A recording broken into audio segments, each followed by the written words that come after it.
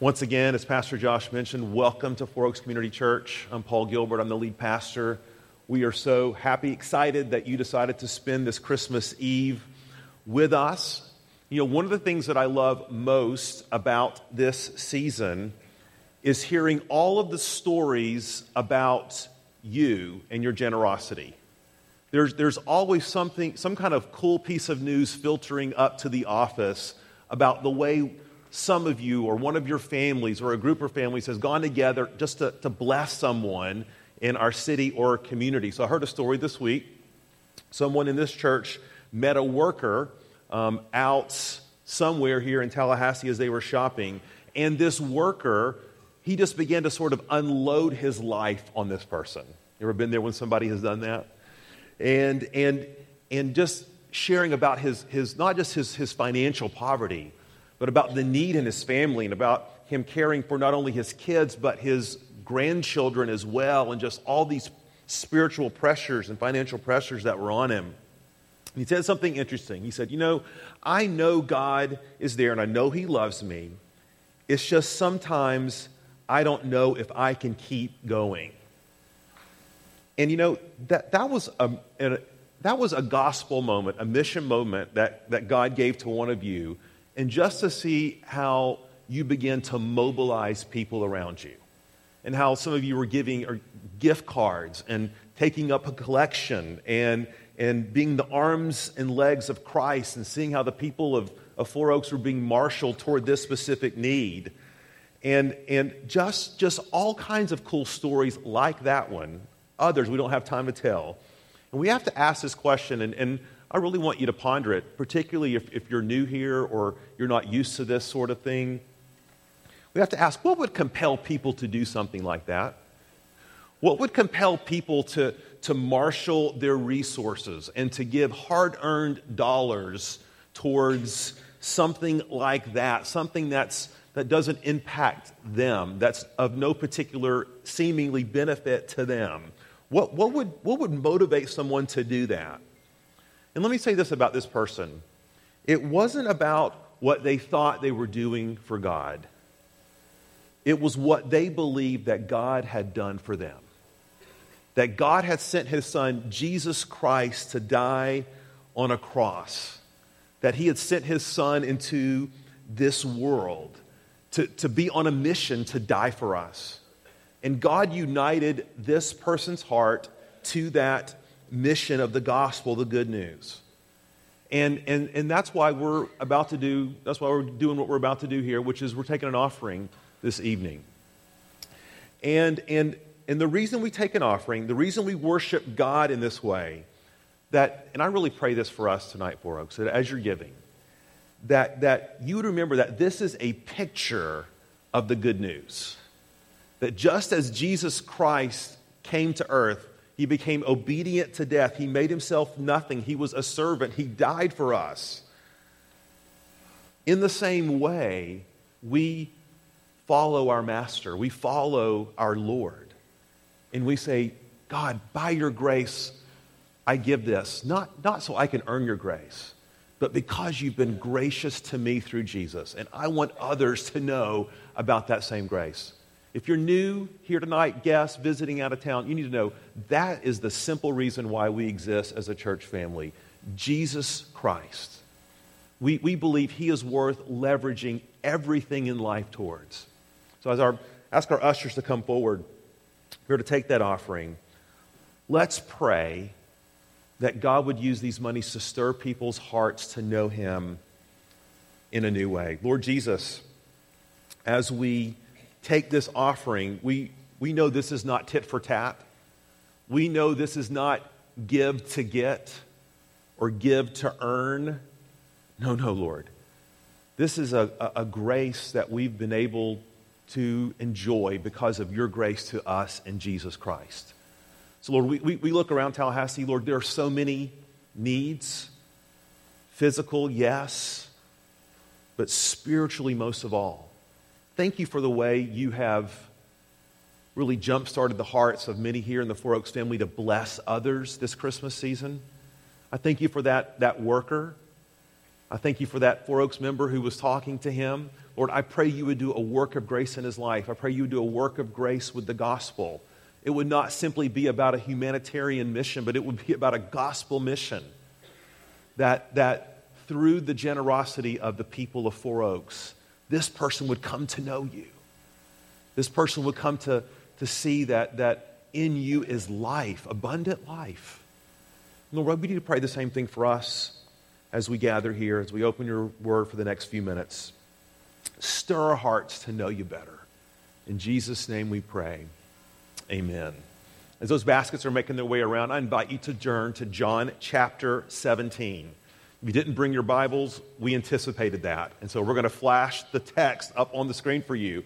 But if you are someone who's a guest, new, you don't have a Bible, we would invite you to take one of the Bibles that you'll find in the chair. Make sure it's one of the church's Bible and not like your neighbor's Bible, okay? Although your neighbor, I guess, wouldn't mind you taking their Bible either, okay? But we would love for you to have a Bible. That is our gift to you. Let me ask you a question.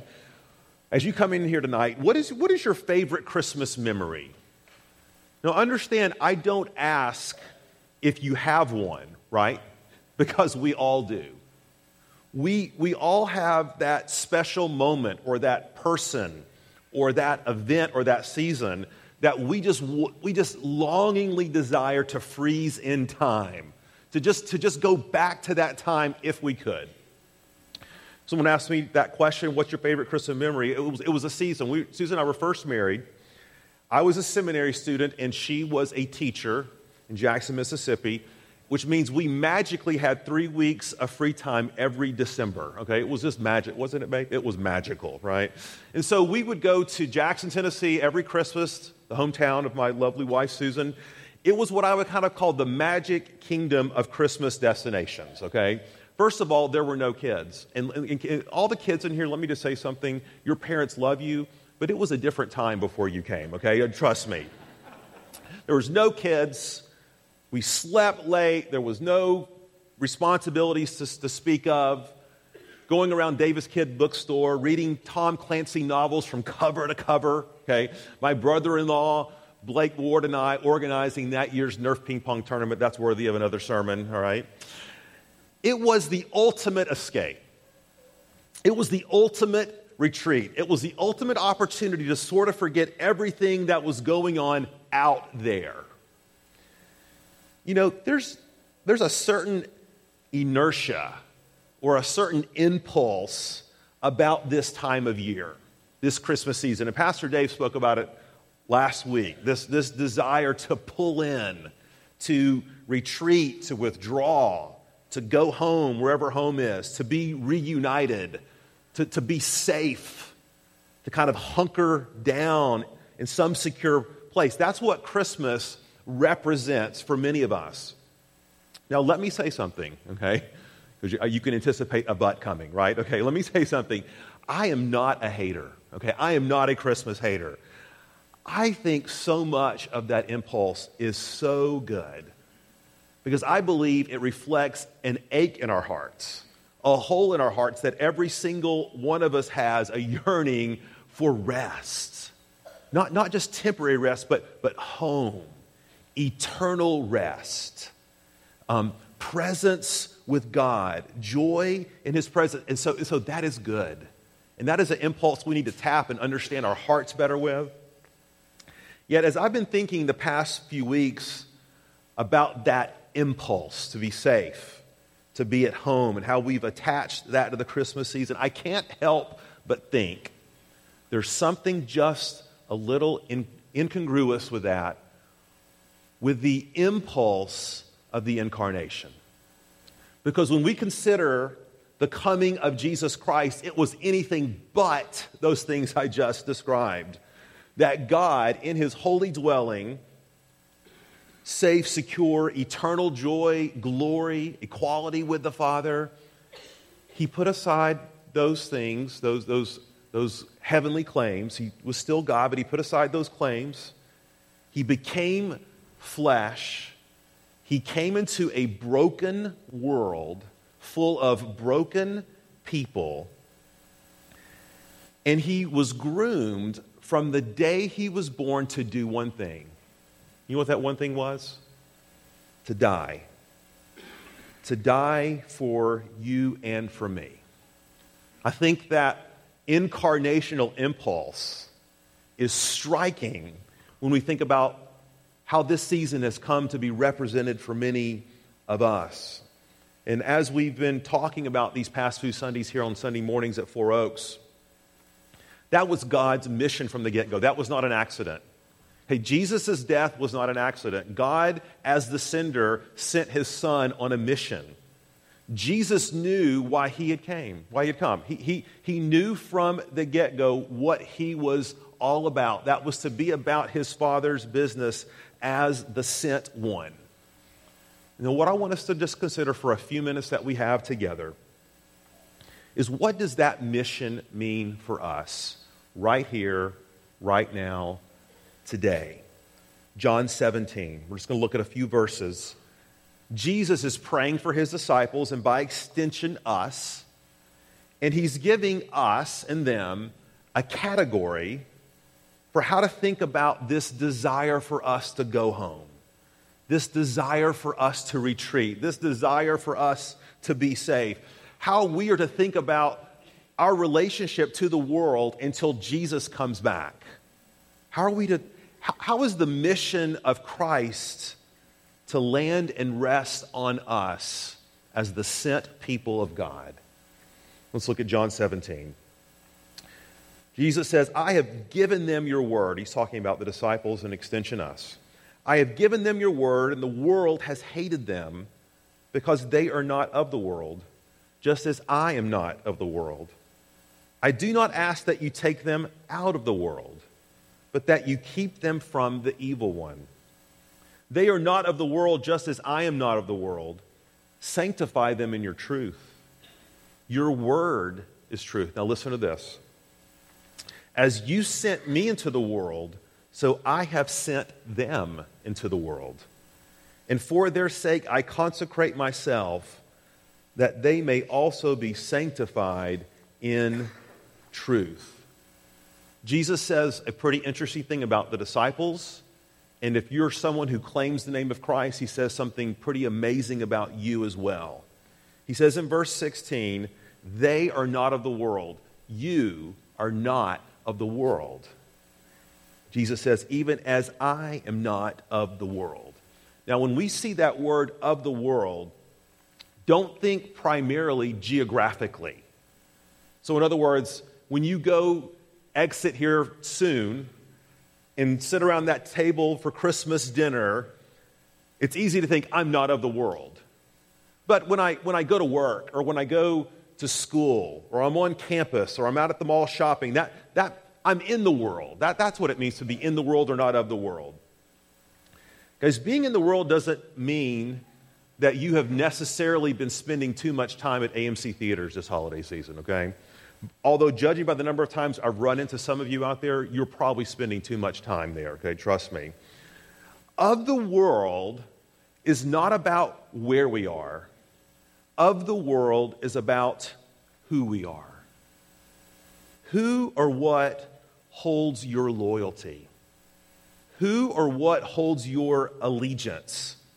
What values lay claim to your heart? What values shape your thinking? What Jesus is pointing us to in this text is that there are ultimately two and only two value systems, two kingdoms. There's the kingdom of God, which exalts Christ as its supreme value. And there's the kingdom of the evil one that exalts self and man as the supreme values. And Jesus says one of these will reign predominantly in your life, and only one. See, of the world is just another way of talking about worldliness. And see, worldliness happens when we soak up the values, the systems of thought, the attitudes, the heart that are antithetical to the ways of God. And by the way, worldliness can happen just as easily by the fireplace tonight with your family as it can shopping at the mall on Christmas Eve. See, worldliness, and Jesus recognizes this, is a dangerous thing. And I don't mean dangerous physically, although it is that. Luther said, the body they may kill, God's truth abideth still.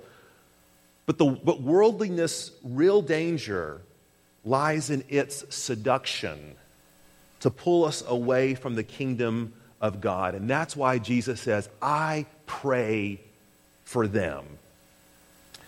You know, Susan and I are really trying to wrestle with this as parents, and maybe some of you as parents can identify.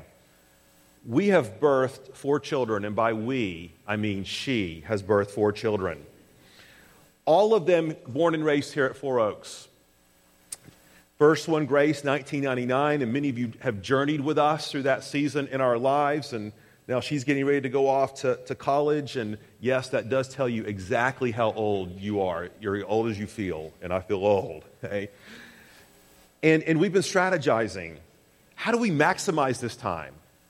How do we pull in and protect and capture these last years when our children are at home? How do we invest in them? How do we pray for them? How do we protect them from what is to come? Yet we have to wrestle with, how does God, Jesus, call us to pray?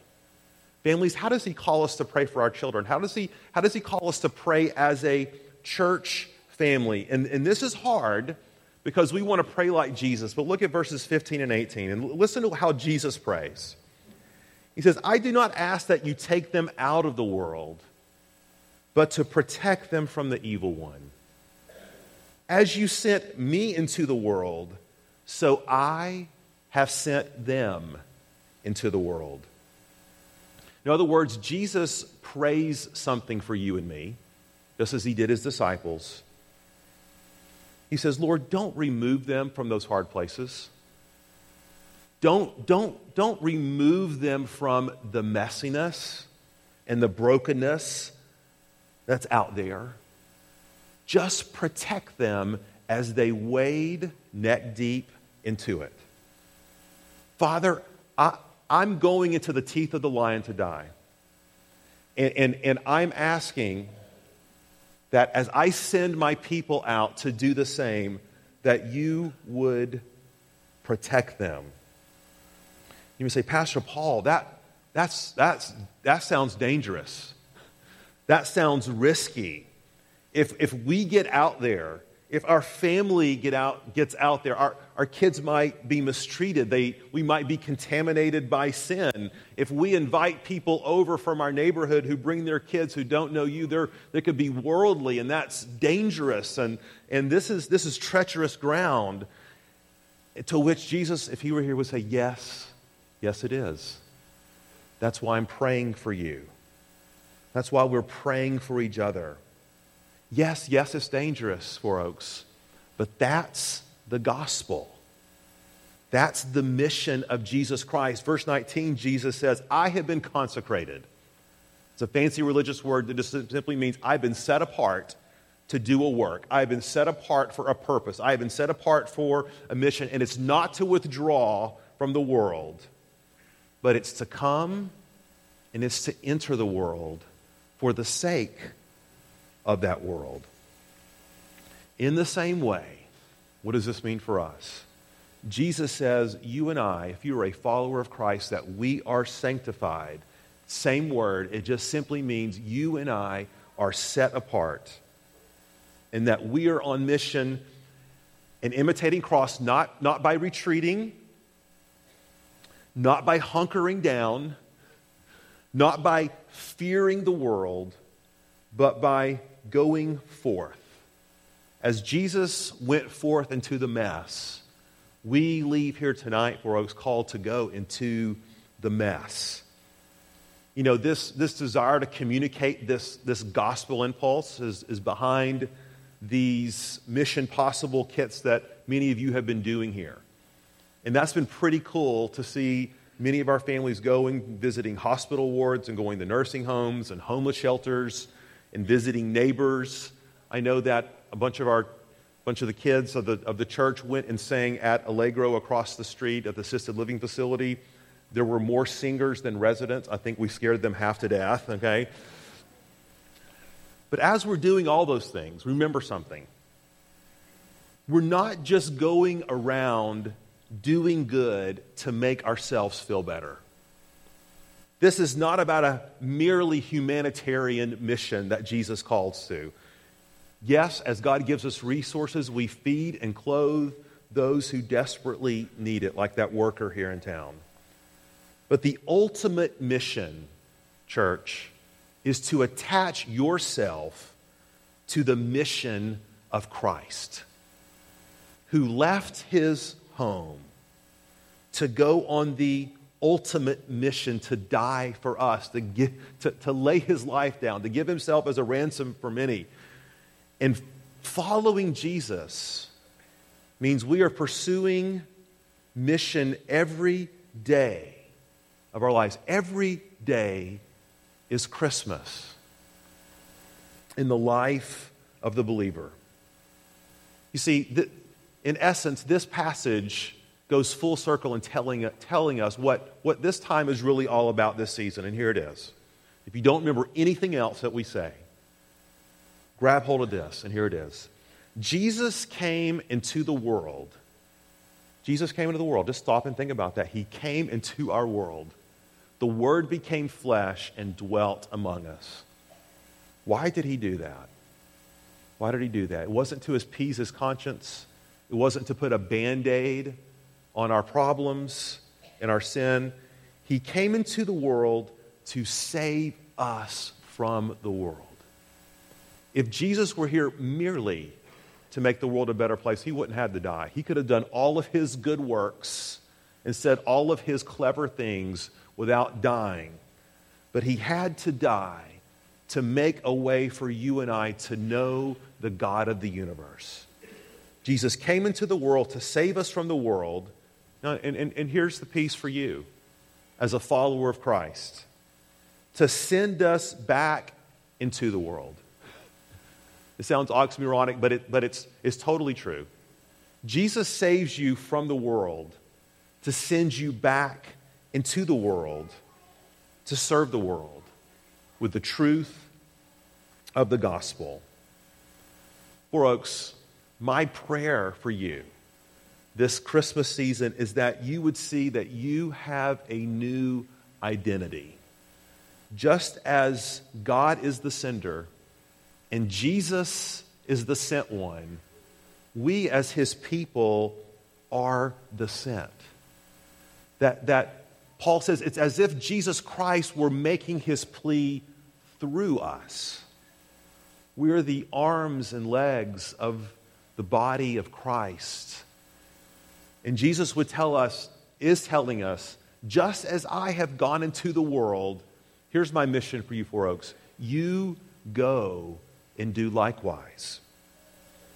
You know, we always end the Christmas Eve service here with candles and Silent Night. And I suggested in a staff meeting some months ago that maybe we ought to do something different. And they thought I had suggested we end this evening with a satanic ritual, okay? Because lighting of the candles and singing Silent Night, that's the third sacrament right up next to baptism and the Lord's Supper, right? So no fears, okay? We are lighting those candles. However, we are going to sing something different. You can sing Silent Night in your car on the way home, okay? It's okay. See, oftentimes when we light the candles and sing Silent Night, we think it's to be sentimental and to retreat from the world, to go home, to be safe, to claim our little place of security and safety. Missing the point. Folks, the reason we light candles is to symbolize our going forward into darkness with the light of Christ. And like any light, it will attract the good and the bad. Make no mistake. When you shine your light, people will be drawn to it one way or the other. That's okay. Because we are heralds living out and proclaiming the truth of the good news. So as our worship team comes back up, I'm going to invite our pastoral team to come up here and help me. We're going we're going to light these candles.